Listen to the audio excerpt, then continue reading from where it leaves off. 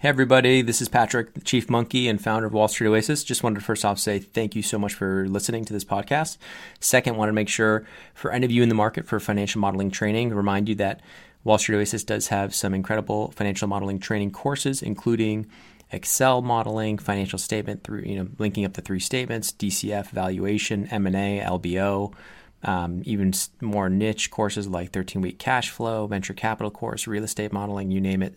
Go ahead and check them out at wallstreetoasis.com/courses. Thanks for the support.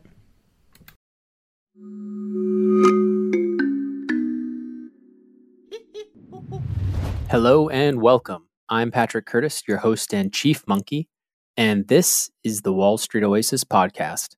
Join me as I talk to some of the community's most successful and inspirational members to gain valuable insight into different career paths and life in general.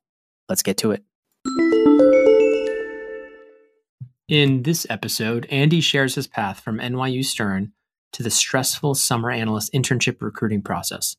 We learn how he ended up at UBS, what happened when his group, Power and Utilities, got dissolved, his strategic decision to join the energy group, and how he leveraged his time in banking to land a very interesting corporate development and strategy role that allows him to dabble in the public and private markets, as well as growth equity and venture. Enjoy.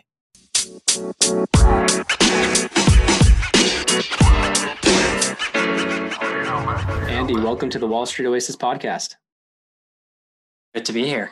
Thanks for having me. It'd be awesome if you could just give the listeners a short summary of your bio. Yeah, so my name is Andy. I graduated from NYU Stern in 2017. I majored in finance and mathematics, and coming out of college, went to UBS, investment banking. I was in the Power and Utilities group for about a year and a half, and then for about half a year in the New York energy team. And then after that, transitioned to a corporate development and strategy role at Standard Industries. And I've been here so far for about a year and a half. Awesome. And how should we think about Standard Industries, like family office, doing PE, doing what type of investments? Yeah, the explanation sort of changes depending on who I talk to every time. But I guess for the audience here, I feel like Standard Industries would be more of a family office. And so my role, it's called corporate development and strategy, but it's really a catch-all. We work on sort of investing across the wide swath of things, public markets, private markets, and typical PE style. But also a lot of the work is just traditional strategy and corporate development. So thinking about the portfolio companies and, what we can add on to create synergies. Awesome. Okay. So let's start all the way back at NYU or even before, like when you went to NYU, were you thinking, you went to Stern, so you basically knew I'm going finance. So were you in high school thinking IB, or when did you know you wanted to go that path? So surprisingly, I went into Stern with a pretty open mind. I'd heard of IB a couple of times through high school, but I didn't really pay it much attention. Coming to Stern, it definitely is sort of thrust upon you that, IB and finance is, the career path, is the job to go for. But I sort of went in with a more open mind. I sort of looked at marketing for a little bit, went to some actuarial science clubs, and then took a good look at accounting as well. But I guess just the resources that Stern offers and the community was sort of very centered around finance. And so I slowly gravitated towards that as the years went on. And did you feel like you needed to know early? Because you only graduated 4 years ago. Did you, at that point, was the accelerated recruiting happening? Was it, I know Stern is huge feeder, right? So is it super cutthroat competitive? Tell me a little bit about because everyone's always target schools have it easy. You're in New York, you have a huge advantage, but tell me about just what it's like actually in terms of the competition. Obviously the competition is much better too. Right. I'll phrase it this way. I think if you go to NYU Stern and you have just some sort of strong interest in investment banking or finance in general, you will find a job and you will find a good one. And so with that in mind, this is sort of just hindsight 2020 speaking here, but I think back then it felt super cutthroat competitive. I think when junior year rolled around, we still had the luxury, class of 2017, we still had the luxury of more or less regular recruiting. It was kind of junior year. I think early, right? Early junior year. Junior fall, I think you kind of start thinking about it, and then through the winter and then junior spring for that junior summer, that's when that's pretty late interviews. Yeah. So it wasn't actually too accelerated when we recruited. There were definitely some events sophomore summer, I remember, here and there, but nothing like it is today, which is literally sophomore fall. You're looking at not the following summer, but the next summer.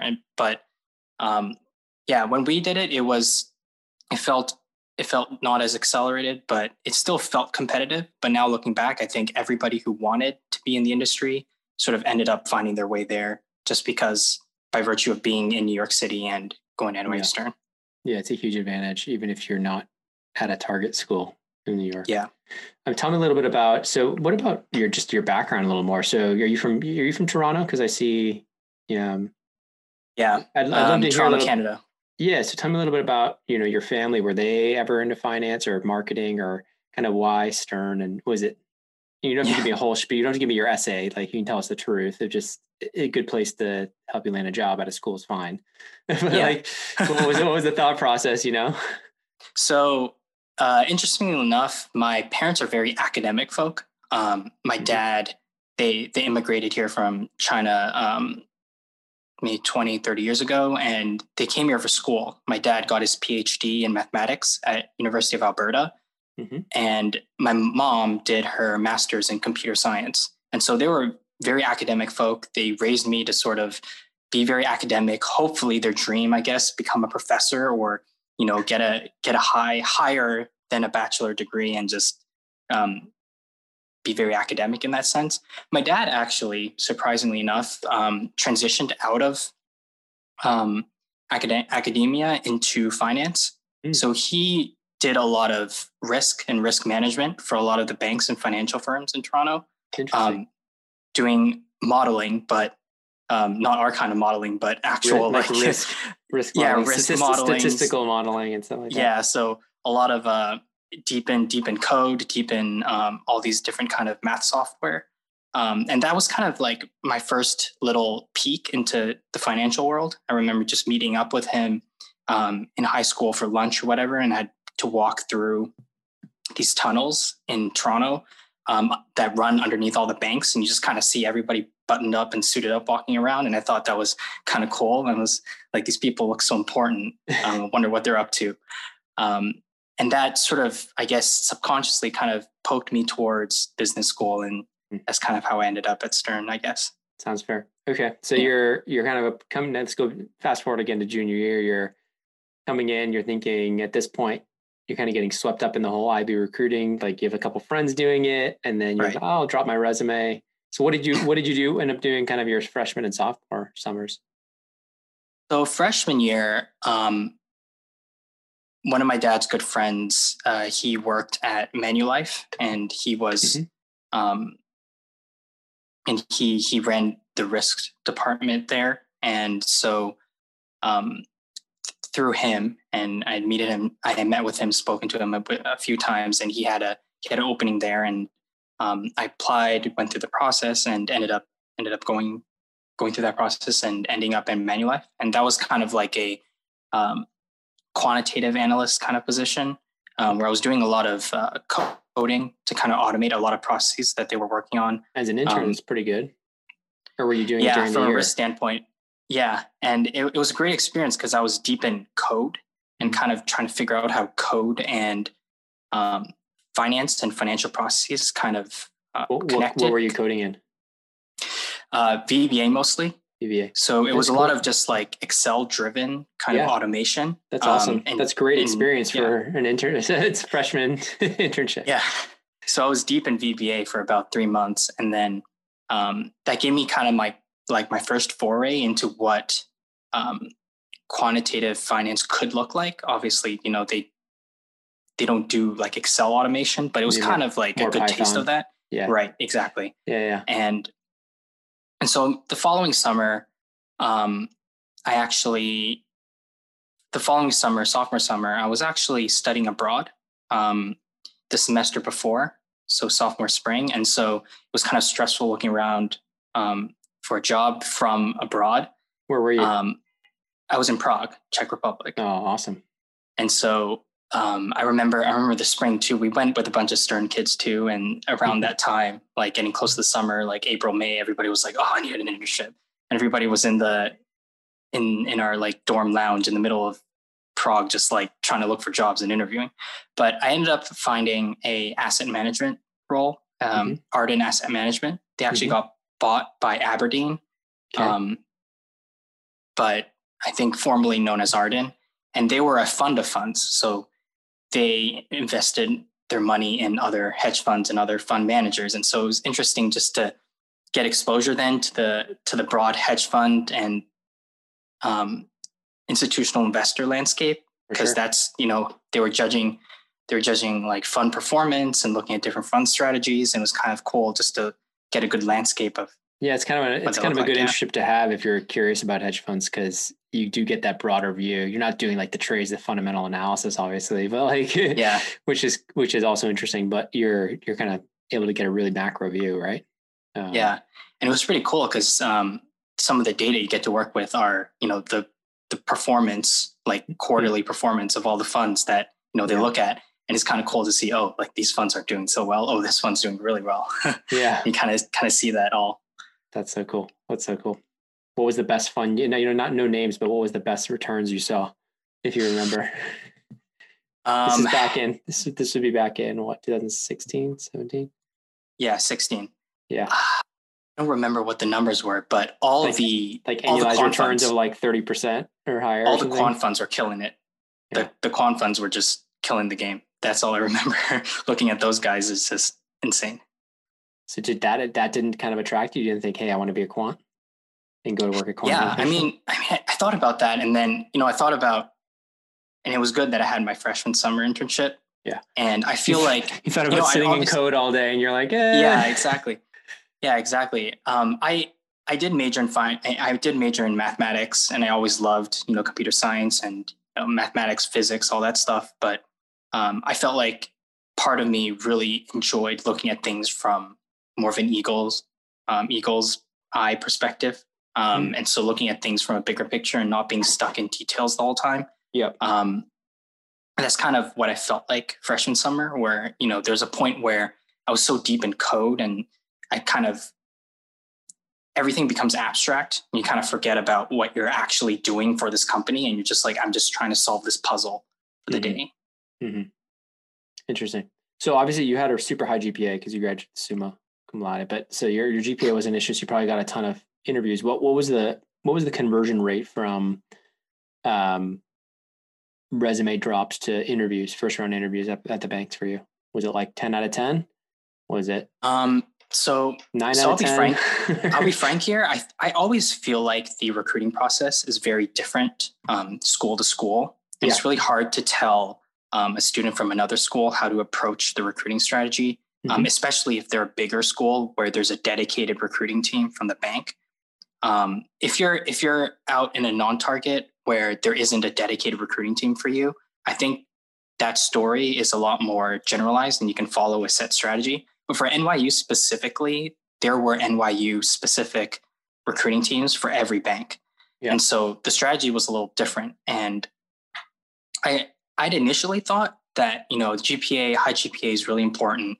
Some finance internships be super important. Oddly enough, my success with the initial stages of interviewing was not that great. And it was a huge eye opener because I realized that, investment banking isn't a terribly technical. I was going to say position. They may have been a little bit hesitant about your resume, seeing all the technical stuff, thinking this guy's going to be like a robot or a computer nerd or whatever, a mathematics guy. Like he's going to get so bored writing pitch decks. We don't want this guy, right? That could be the thought. Like, exactly. And that I feel like that was sort of the thought. And partly my mental frame was not correct either, because I came in thinking that, okay, technical skills, finance experience, I should be set. But I didn't really think about the interpersonal and the social component of it, which I did not realize was that huge at investment banks. And so the networking component, and not just scheduling the chats and going to them and, spending 20, 30 minutes talking to some guy or girl and then checking it off your checklist.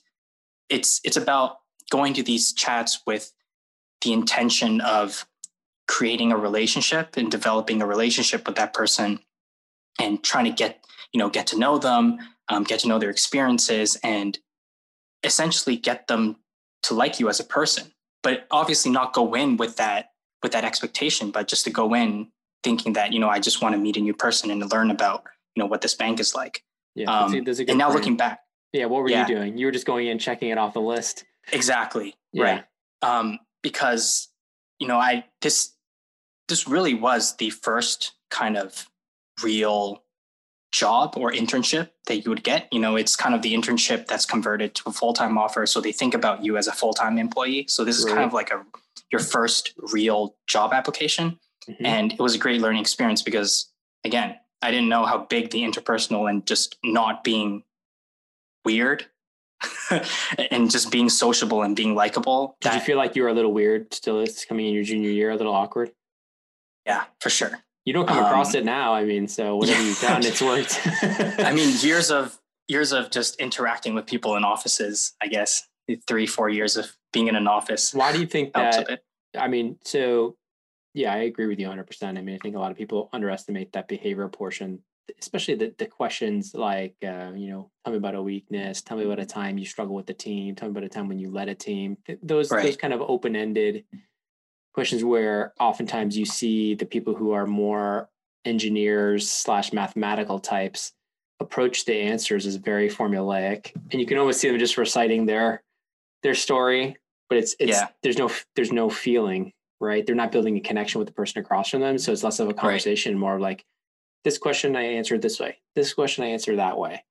Exactly. And it's almost like a formula, and you can feel it almost in the conversation rather than it flowing more naturally. I don't know. Is that accurate? Is that what you were doing? Yeah, for sure. I think the wealth of resources that are out there, and obviously, the Wall Street Oasis has so many great guides and great pointers that, help candidates through this. But I also feel like it's a double-edged sword if you don't interpret it correctly, in that, they're guides. They're not instructions. They're the first step for you to develop your own thoughts and your own kind of answers, unique answers to each interview question that might come to you. They're not instructions saying, this is the framework to answer this question. I hear the STAR framework all the time. Mm-hmm. And, people misinterpret that now to be like, okay, I have to walk through my answer STAR and just like give that answer like that. And it's really easy to tell. Obviously, from the candidate's perspective, you think you're doing it correctly, but from the interviewer's perspective, it's really easy to tell that you just followed some framework and cookie cutter answer. So, It's interesting. It's interesting how to balance that, because a lot of guys, well then what do I do? And I think it's more about really as much reading about body language, facial expressions, developing those skills where you have high enough EQ to know whether what you're saying is resonating. Exactly. To say what you're saying with confidence and like a level of genuine delivery that is hard to do in an interview setting. But if you can do it, you really, really have a much better shot at making that connection and impressing someone. So it's what I always say. It's hard to teach. It really comes with reps, but you can teach it. I truly believe that, because I know from my own experience, you get better. Your delivery gets better. It's like an actor, right? It's like when you first try to deliver your lines, it's not going to come across very naturally. And then once you get used to it, I always say it's better not to memorize word for word what you're going to say, but have kind of ideas you want to hit. But anyways, was that your experience? Were you striking out? Like when you said it, you kind of were surprised at how you didn't do well. Like, what do you mean by that? Like the number of interviews you got, or just your first rounds? Yeah. So I think when recruiting started, it started with sort of a lot of on-campus events. I think a lot of the banks sent their recruiting teams to Stern. And there are a lot of these lunch events where, 5 or 6 of these guys and girls will go up on stage, give their experiences. And then after the presentation's over, a swarm of like 100 kids just descends upon them. And then you have all these like little circles and these guys get overwhelmed and you try to get their business card. It was just a complete, disaster to try to navigate. And so I realized slowly that, you can't just blankly put in your resume anymore. I think, especially coming out of NYU Stern, where I think the standard for students is generally pretty high when you're viewing, Stern kids from an interviewer's perspective. But also there are a lot of these relationships that are developed between grades. The business fraternities, just good friends that, they graduate, they're 2 years, a year above you, they graduate. And so, or they're a year above you, they've done their internship already, and now they're a senior and they know people that they can connect you with. And so it's a very kind of relationship web kind of driven process. Yeah, totally. And I slowly started to realize that when, a couple of friends and people I knew started getting interviews, but, the interviews haven't started yet. So I was just kind of like, what's going on? And so at that point, it started to click. I don't know the right people. Yeah, crap. I need to start networking. I need to start doing all these chats. I need to start like reaching out to people I know.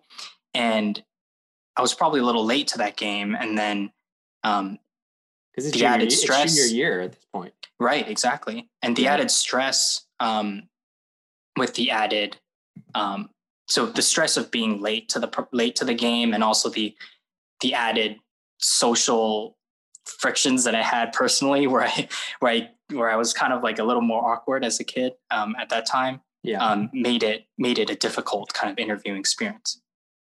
Definitely.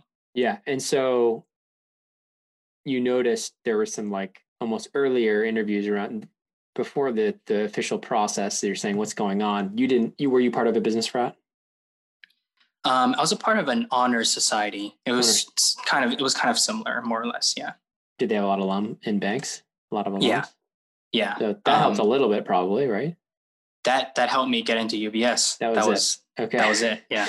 Okay. So word to the wise, get into these clubs because then you meet the people who are a year or 2 years ahead of you. Freshman, sophomore year. And those connections are the ones that can help pull you up, right? Yeah. Or at least get you the first round interview. Yeah. So tell me, on the first round interview, did you only have a handful then of first round interviews at banks, or tell me how those went? Do you remember like rough numbers, like from first round to second round to Super Day, or however it worked?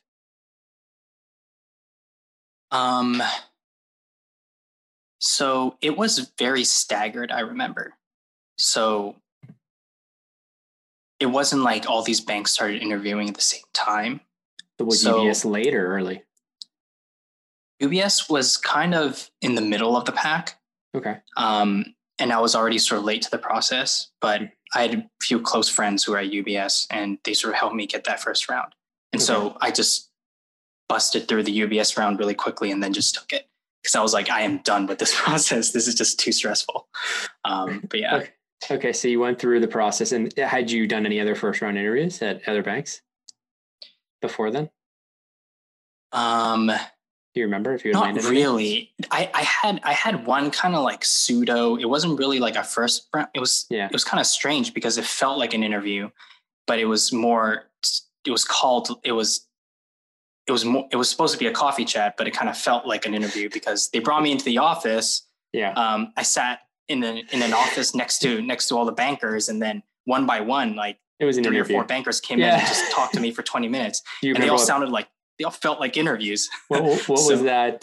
What was that bank? Do you remember? Bank of America. It was Bank of America. Okay. Yeah. So you kind of had a pseudo interview, not knowing it was an interview at B of A. You didn't make it past that because you probably didn't even realize it was an interview. I was caught so off guard. Yeah. and then basically, well, that's kind of a good tip. If you think you're going for a coffee chat in an office, be ready for an interview. Yeah. Basically. So you had some friends help you get the first round converted to a summer, right? And then tell me, kind of, you accepted right off the bat, so you stopped interviewing, you stopped the whole process because it was a nightmare. Yeah, basically. I mean, there were a few banks, I think BAML and Credit Suisse, that I had interest in, and so I like pinged a guy I knew there and a guy I knew at BAML, and was like, "Hey, look, I got an offer from UBS. Like, are you guys still running a process? Is space open? You know, obviously you tell CS, like CS is my first choice. You tell BAML, you know, BAML's my first choice. See what happens." But they had already closed their process, so Yeah, okay. I'm just like, okay, fair enough. Yeah. Okay. So you get there in the summer, and what is it like? Is it a blast because they're whining and dining you? Are you working 100-hour weeks? What was it like? So I know it's going to be fun with a large bank because you have a large group, right? Of summer analysts. Tell me what that was like. So my banking experience was very atypical. For one, my group was very small. It was maybe 15 to 20 people. Mm-hmm. Power Utilities was a pretty small group within UBS. And for one, my summer experience was a lot more difficult, both from a workload and hours wise perspective, and just generally just navigating a corporate environment than when it was joining full time. I think for a lot of people, how many hours were you doing in the summer? You think 80, 90?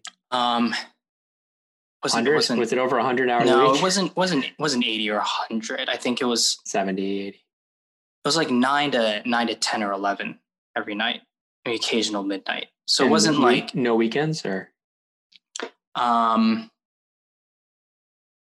maybe every other weekend during the summer. Okay. So yeah, but so I guess maybe 70, 80. Not too bad. Yeah, it wasn't too bad, but you felt it was tough because of the corporate stuff and the politics and all that. Yeah, the politics, and you know, everybody's trying to get this full-time offer, and you know, every single mistake that's caught just like sends your head into a complete swirl. And so that part. Do you remember your first mistake? Oh yeah. I remember we were running this sale process that, mm-hmm. you know, didn't end up being such a successful process. And we only got we only got one bid. And so our standard set of materials was like summary of bids. And I used this template that said summary of bids, but there's only one bid in there. And I remember one of the associates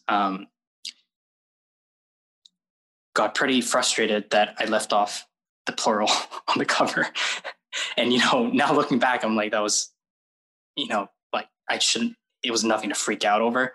Yeah. But I remember back when I was an intern, I was like, oh crap. Like I just lost my full-time offer. Yeah. I was like, this is bad. Summary of bids. Here's one bid. Yeah. So it should have been summary of bids. Was this supposed to go to the client? Did it go? Did it go to the client with saying summary of bids and it was only one bid? No. They caught it. Okay. Yeah, they caught it before it went out to the client. But yeah, that would have been on them. Okay. Yeah, I remember that vividly. I was so stressed that day.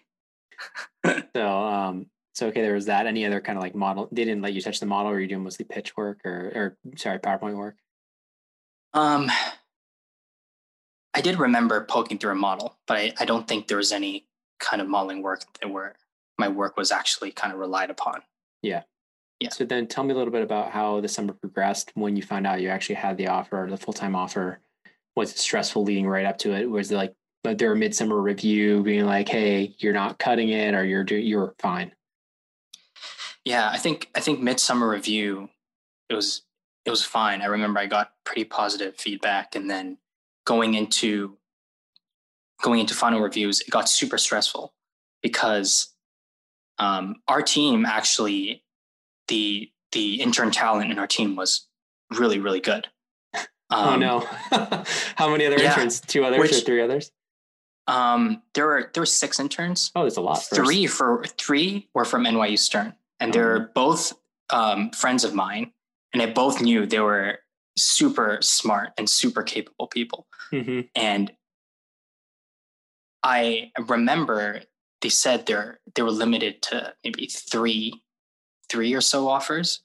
And so I was like, okay. They're not going to take all three from Stern, you're thinking, right? And right. Yeah. They're not going to take all three from Stern. And there's also this other guy who was just an amazing, amazing guy. Like he was very likable, very sociable, and everybody in the group really enjoyed having him around. So I was just looking at that like, oh crap, like maybe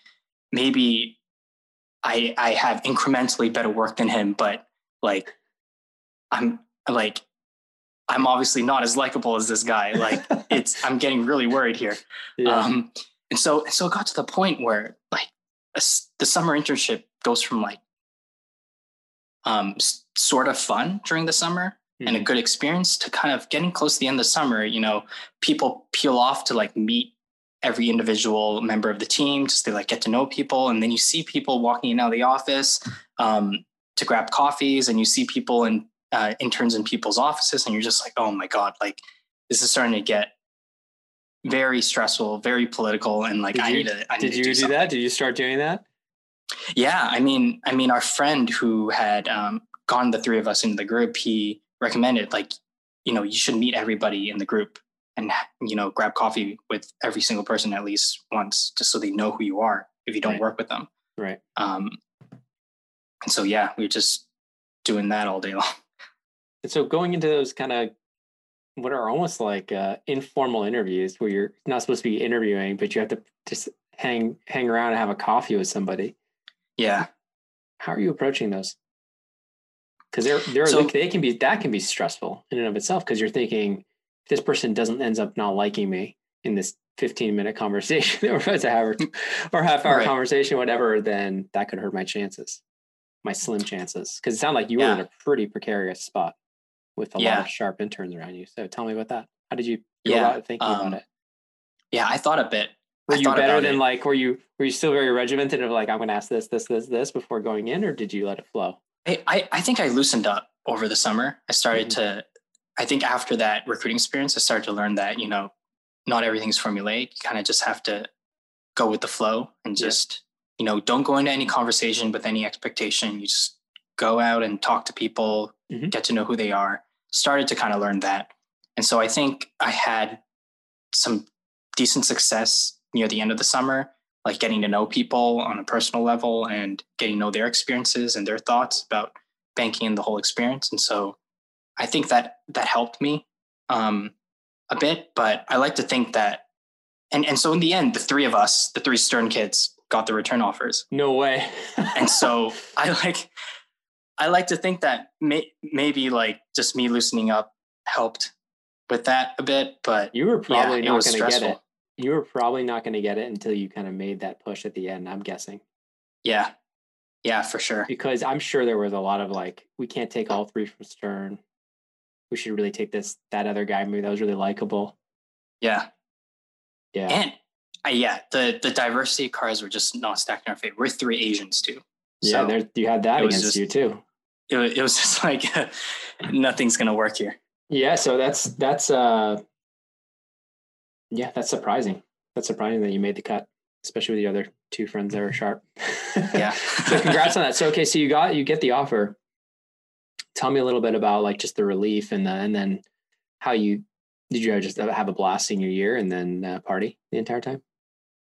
Yeah, basically, you know, senior, it was a great time senior year. It was very relaxed. You didn't really have to worry about anything. And, you know, I just took a bunch of classes that I had a lot of interest in and, you know, traveled a lot. So. Where'd you go? Yeah. The winter I went to Iceland. Awesome. And then spring break, everybody, our grade, it's a kind of like a Stern pseudo tradition. We all go to Cancun senior year. Nice. Okay. Yeah. Nice. Yeah. And so tell me a little bit about just how things shifted when you went full time. It sounds like it almost got easier going full time. Oh yeah. You were with two friends too. You were two friends. Right. So one of my friends actually lateraled to another bank. Oh, okay. And I learned after that she was concerned, same as me, that she wouldn't get the offer. And so she had been looking for a lateral opportunity. She had been talking and protecting herself or whatever. Yeah, in case this didn't work out. Why hadn't you been doing that? Well, I have, but I wasn't getting any bites either. So bites. Okay. I was just like, I need this. And so it just added on to that stress. But, okay. So it was just the two of us. And so when you say you were looking for a lateral position, sorry to interrupt, were you doing like LinkedIn stuff? Like that's the type of stuff you were doing, like reaching out? I was reaching out to the guys that I knew when I was recruiting junior year. They're just friends of mine. And so I was just poking around there being like, hey, like, do you think there'll be any full-time positions open? Like, and this is everywhere. This is BAML, Credit Suisse, but also everywhere else too. Yeah. Yeah. Just anybody that I knew. Because I felt like that was any elite boutiques that you looked at or anything like that, like a Moelis Evercore type role. Not really. I don't really know anybody. They don't recruit as heavily at Stern, I don't think. Yeah. Yeah. Because I always felt like, at least at the time, that a full-time lateral from an internship was definitely more relationship driven. Like it was never really about any formal processes. Right. And so I was just focused on, people that I knew. Yeah. Okay. That's fair. So sorry. So you're kind of coming into full time. How is this different now? You start that first month. There's training, obviously. Yeah. First month there's training. I was going in ready for probably an incrementally more difficult experience. And initially it was that, but I think gradually, power utilities started to experience some difficulties within UBS.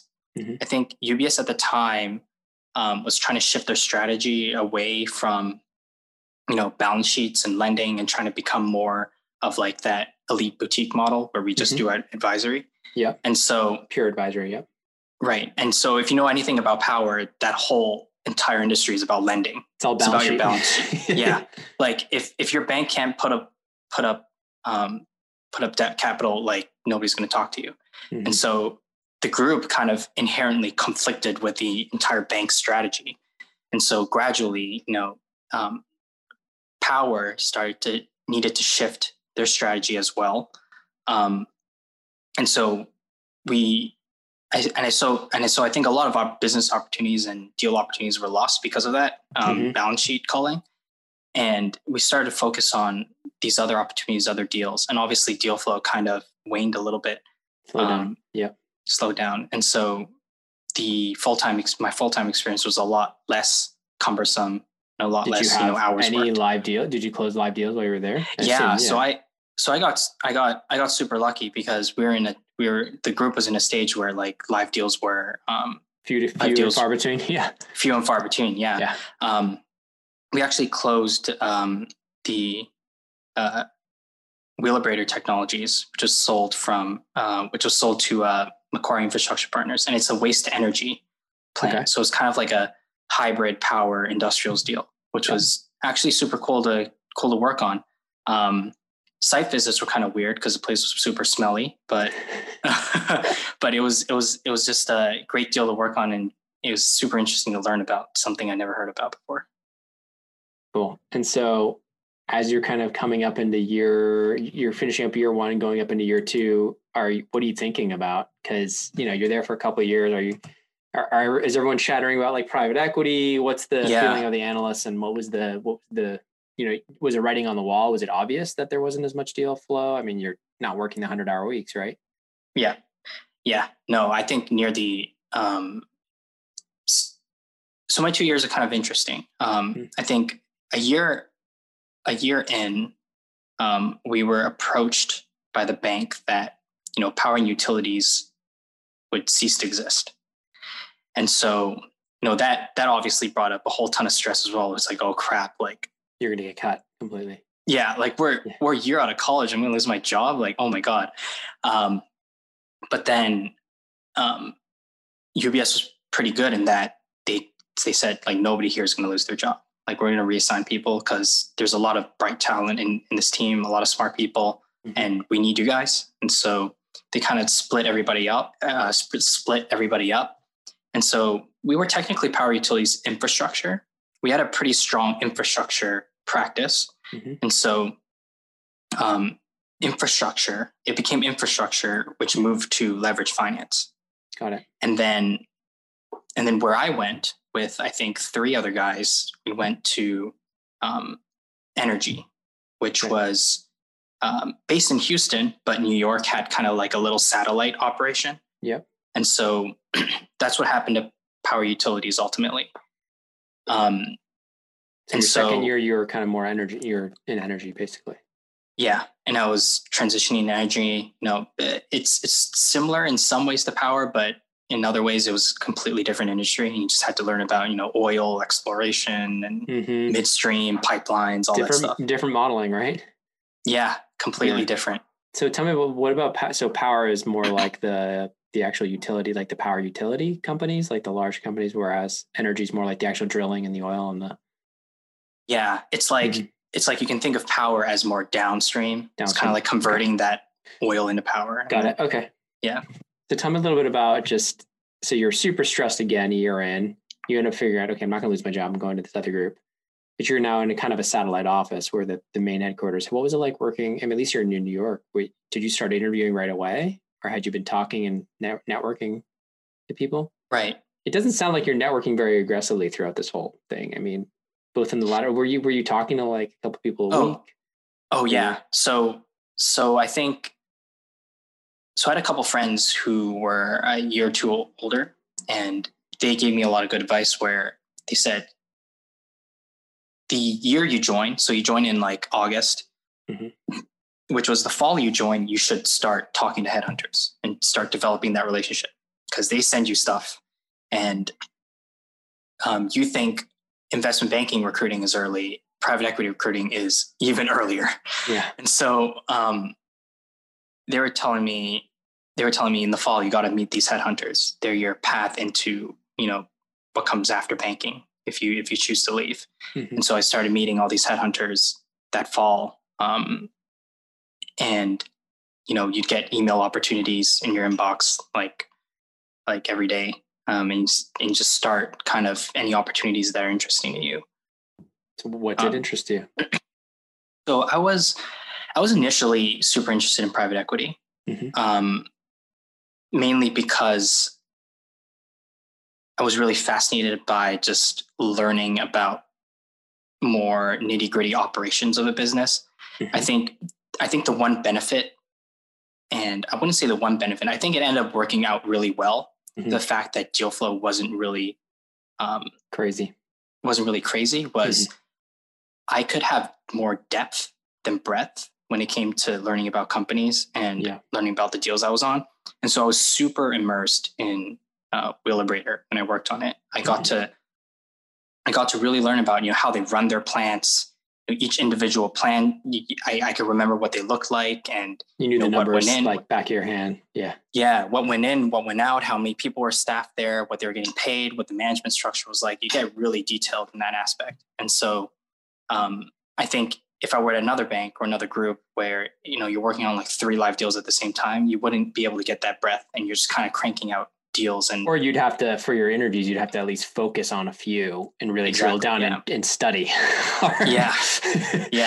You had that naturally, like you already just knew it. It was similar to me because I was in restructuring and I had, those engagements stretch out so long, but what happens is because you're working on it for so long, you literally know like 40 different capital structure scenarios, and like you've run like the model 1,000 times. So, every single number, like I could rattle off everything. So it helps in the interviews. Right. So tell me what happened. Like, so you're at UBS, coming from power and then energy, did that hurt you? Were they only giving you like energy or type funds, or what was the kind of, I don't know, the conversion to more middle market PE? You're coming from UBS in a group that's a little less traditional. You're not doing M&A, right? So tell me about that. Yeah, I was worried about that because I think initially, I think the bank told us, you can have your pick of the groups. I think most of the groups were always welcome to more analysts. I think one guy went to healthcare, one guy went to consumer. And I was thinking about industrials because UBS industrials practice is super strong. They do a lot of deals. But I also thought about, if I'm going to be spending my time like recruiting and, looking at the ideal next opportunity for me. And you chose energy. You chose energy. Right. Yeah. And my wish was just to have more depth in sort of the deals that I do instead of just cranking out like deal after deal. That's a really interesting approach. I don't know if I would, looking back, I wouldn't know if I would recommend that, because there is a little bit of like the reputation. Pigeonholing. Well, there's the pigeonholing with the energy, but there's also reputation. Like Industrials is known there because they do a lot of good deals. And I think there's probably funds that recognize that a little bit more. Right. But you make a very good point on the other side of like, but the depth you had of the deals you did is so good that when you do get in that interview room, you just completely just like wipe the floor. Yeah. So tell me about that. Yeah. Tell me about that. Right. So my thought process was, if I wanted to join big PE and, if I loved cranking out deals and I loved, the deal process and just from open to close, completing transactions, I think I definitely would have gone to Industrials because that's the best place to get that experience. But for me, I was super interested in like just nitty gritty stuff. I wanted to be involved in a model, like to as detailed of a degree as possible. You should have done restructuring at like that. I work with a guy who used to come from restructuring too, and seems like that would have been a great place to be too. Yeah. Go ahead. Sorry. And I knew that energy was sort of similar to power utilities, which is like a lot of the modeling isn't done by the M&A team or the left fin team. It's all done in house. Like all the templates from all the product groups run through the coverage group for energy and for power utilities. So I knew, okay, great. I would be able to actually do some detailed work. That's good. Understand stuff really to a really detailed degree.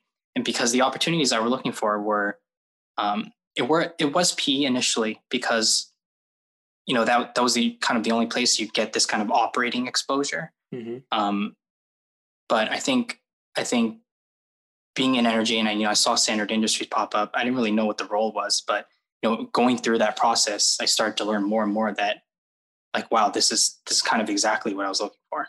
And so tell me a little bit about how you even evaluate like a family office type role, a hybrid type role where there's maybe less structure. And not that middle market funds have that much structure. I mean, oftentimes they're only hiring a few associates a year. So tell me a little bit about how was this like a one-off where they're hiring just one associate, one analyst, or is it something where there's a program where you felt like there was more structure there? So there's definitely less structure as Standard Industries. So it's kind of like an analyst is hired every 2 years, which is kind of like when they need a guy every 2 years. And I think initially it's such a nuanced role and kind of difficult to explain that in the early stages of the interview process, I just treated it as like, this is just either practice or I just have to like go through the process and just see what happens. But slowly you go through the process and you start to learn more about the company, what the day-to-day is like. And I started to realize this is a lot more of a investing role than for example, like a hedge fund role or a private equity role or a corporate strategy role. It was kind of just an investing role in general, which means you were doing private equity, but you had the opportunity to do private equity type deals, but you were also doing public market stuff. Is that what you mean by investing in general? It was like it was an umbrella investing role rather than you have to invest in this specific type of. Right. And it was kind of like my first foray into learning about family offices. And basically what it is you just have this giant pool of capital that's just completely flexible. You can do whatever you want with it. And so some of the discussions that, I heard people having were just super cool to listen to and evaluate because, they look at opportunity like, okay, we can buy some shares, or we can maybe buy a huge chunk of shares and, maybe be able to talk to the management of this public company and, help them grow, help them make some decisions, or we can take them private, treat this like a PE style deal, and then we own it. Or we can search in the private markets, or if we don't like the public equity, maybe we can get into the debt. Or if the company's too early stage, we can put in some VC capital. It was just like every single thing under the sun was on the table. And it was just super cool to see. And that kind of aligned with more of what my interests were, which I realized in the end, there's a lot of like private equity is a super cool and exciting role to be in. But there is a little bit of inflexibility to the extent where like the types of deals and the types of companies. Types of deals. Yeah. So tell me a little bit about that though. Like, isn't there still some in a family office? There's so like they always say, right? If you know one family office, you know one. So obviously it depends. How did you get comfort that was actually true? Because a lot of them may say that, and then you get there, they're like, no, we're only doing these types of deals right now. Like the family, whatever, whoever the head honcho is, the family or the head of whatever they call it, the PM or whatever, they only want to do, debt deals. Or only mezz deals right now in this specific industry. Yeah. So how did you get comfort that there really was that open mandate before going?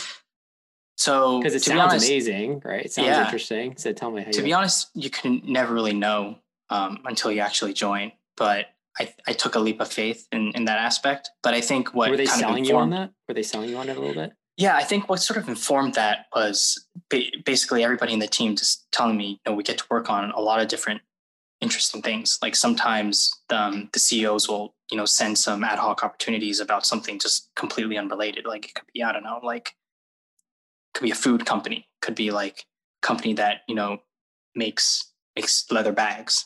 And it's like a friend of theirs that, sends an opportunity across and they just have to take a quick look at it. So that kind of started to get me interested. And then, kind of look at the website, you look at, what the Standard Industries vision is, which I always say it's a family office to explain to finance folk what exactly it is. Mm-hmm. But the fact of the matter is they're not trying to be a family office. Mm-hmm. We're trying to be more of just a modern industrial company. Mm-hmm. So, anything that's aligned with that vision of bringing industry to the modern age, mm-hmm. focused on, construction, is in the wheelhouse. And so naturally, when you look at modern, you look at a lot of like venture capital and growth equity kind of investments. And so they had a venture capital practice that they were growing. Mm-hmm. And so just seeing that and, seeing that this was how many investment professionals are in under, if you can share that with Standard? Like on your kind of similar role to you or senior to you? Yeah. How many in the venture? Yeah, total. Fund? In total under Standard. Yeah. A handful. It's like 8 or 9. 8 or 9. Yeah. Okay. Yeah. So it's not tiny. Yeah. And so you guys are basically 8 or 9, or you're responsible for like evaluating every investment potential that comes through or coming up with your own ideas. Yeah, mostly evaluating stuff that comes through. But also, when there are gaps in between deals or projects, start to be proactive and look for stuff. Very cool. Can we go back and talk a little bit about pay? I mean, I know for banking, it's pretty standard. I think a couple of years ago, what were you making, like 85 base or something like that, or 90 base or? Yeah, 85. And then bonus first year, was it good, or you were just happy to have your job and it wasn't so good? Because your group did kind of dissolve. I think first year you get a stub. I think it was like. Oh, they give you a stub. So you start in the summer, and then because it was an annual cycle. So you start the summer, you get a stub. I think it was like 25, and then I think the next year, I think you get a bump to, I forget, it was like 89 or something. Oh, you get a little bump to 89 or 90. Mm-hmm. And then the first year, the bonus was actually, I was surprised. It was like pretty decent. I think it was like 70, 75. Wow. That's amazing. It wasn't too bad. Yeah. And then the next year you get all in, you're getting like 160 almost. Yeah. That year. And that's your first full year, I guess, there. Yeah. Yeah. And then you get a bump to, I think, 92. Mm-hmm. And what really bummed me out was I joined Standard Industries the summer before the third year. So I kind of lost half a year bonus, but it is what it is. And then was it a big pay jump going to Standard in terms of, or was it just more of a jump in terms of lifestyle? Although it doesn't sound like you were getting killed at UBS. Whatever you're comfortable sharing, you don't have to give a lot of details. Like it can be a range or whatever, but was it around the same, around the, it's pretty standard, like private equity, what it would be. And I kind of like a bigger private equity fund, which is, for that's really good. Yeah, which is for like any analyst, like a mega fund or an upper middle market fund. They're paying you that, like upper middle. I'd say. That's amazing. Which is like for any investment banking. Yeah, for any investment banking analyst going to like upper middle market mega fund kind of paycheck is like crazy. That's amazing. And it sounds like, I'm guessing that you're not working 80-hour weeks or 90-hour weeks. Yeah. 70-ish. Yeah, for sure. 60 to 70. I think so oddly enough, I end up working more hours than I do when I was in energy, but the day starts a lot earlier because of the public market component. Interesting. So, in banking, you roll in at like 9:30, maybe 10 if you're feeling it. We start the day at like 8. And so I'm doing like 8 to 6 mostly on an average day. And so compared to what I was doing in energy, it was about the same, if not a little bit more. So how much of are you basically are you responsible for the public market component of like just you, or you and one other person out of the 8 or 9 investing professionals? Or is it like, are you grouped like that in terms of public market focus versus this? How should I think about that? So not to get specific about your company, I'm just trying to understand like what a role like this involves. Right. Like are you all of a sudden like for 3 months involved in like just trading? Are you like, doing not day trading, but are you trading out of positions within like a month or a couple of weeks, like doing that type of stuff? Or are you more like, hey, these I'm looking at like a 3-month view, 2-year view? So our team, the corporate development strategy team, is very vertical. Mm-hmm. And so I'm the only analyst and the most junior guy in my position at this moment. Okay. And so anything under the sun that needs a little bit more horsepower in terms of analysis, I'll work on. Mm-hmm. And so to give you an example, like there will be days where I'll flip from one public market position we're working on 1 hour and then flip to some PE process we're in right now for the next few hours, come back to that public markets thing, and then maybe like read a couple messages on some and help do some like research work on some venture thing. Yeah. Like it'll be literally everything under the sun. But it's kind of cool. I think the one unifying concept is that, we're focused industry wise on construction materials, like building products. And so that's, if it wasn't that, it'd be kind of like too crazy to keep track of. But yeah. And so tell me a little bit about just how this during COVID it's a pretty small team. So I assume you guys are just doing video chats all day or most throughout the day, kind of connecting with one another, or is there like a Slack channel you're using, or how do you stay in touch with the team? Yeah, we're on a Google Suite, so it's just a lot of Google Meets. Yeah. Got it. Cool. Well, any other kind of words of wisdom? I mean, it sounds like you're in an awesome seat. Kind of, are you thinking business school down the road, or what's the thought process eventually, or even just stay on because it's fun to move on up? Yeah, I think for the time being, stay on, move on up. Business school is always in the back of the mind, but I'm actually kind of interested to see where the whole education space is going, like post COVID, because I think that's an interesting transition to look at. Yeah. And they're all coming online to Wall Street Oasis. Yeah. They're getting their financial modeling training, everything. A little pitch there at the end there for that. Yeah, exactly. It'd be super interesting to see. I mean, like all these online education services are gonna might see a lot more, business and growth. Yeah, we're seeing it this year. I mean, it's been a big year for us, the record year for us in terms of traffic and in terms of sales to the courses, new students. So it's exciting. It's kind of, it'll be interesting to see how things kind of transition once vaccine. I mean, I think for a few months people are just gonna be like partying and traveling and taking long deserved vacations. And then where things will settle will be interesting. I agree with you. Any other words of wisdom to share with the listeners before we call it, from your path or from just in general, from your friends that you've seen? Yeah, I guess, and it's always easier to say looking backwards, but I think for anybody, getting super stressed out about banking recruiting, getting super stressed out about, for example, PE, buy-side recruiting. I think in the end, if you have the motivation, if you have the work ethic, and if you have, the mentors to help guide you along the way, it all ends up working out, I think. Mm-hmm. Whether or not initially you think it did, whether or not initially you think you made a poor decision or whatever, I think the humans are incredibly adaptable, and we learn to adapt to what we're given. And in the end, it all works out, and we all end up to some degree enjoying what we're doing. I think it's a great words of wisdom, because I think a lot of people, they look in the moment, they think so short-sighted. Like when they get that rejection, or they are in a seat that's really tough, they think, why am I doing this? And they have a lot of the existential crises you see with it. And I get it. I was there, breaking down and like, when am I going to get out of this? And like, how am I going to get out? And a lot of it's hard to pick your head up and kind of see further out. When I got fired from my first private equity gig, I got fired within like 3 or 4 months. And I was like, oh, wow, out of the job for like 3 or 4 months.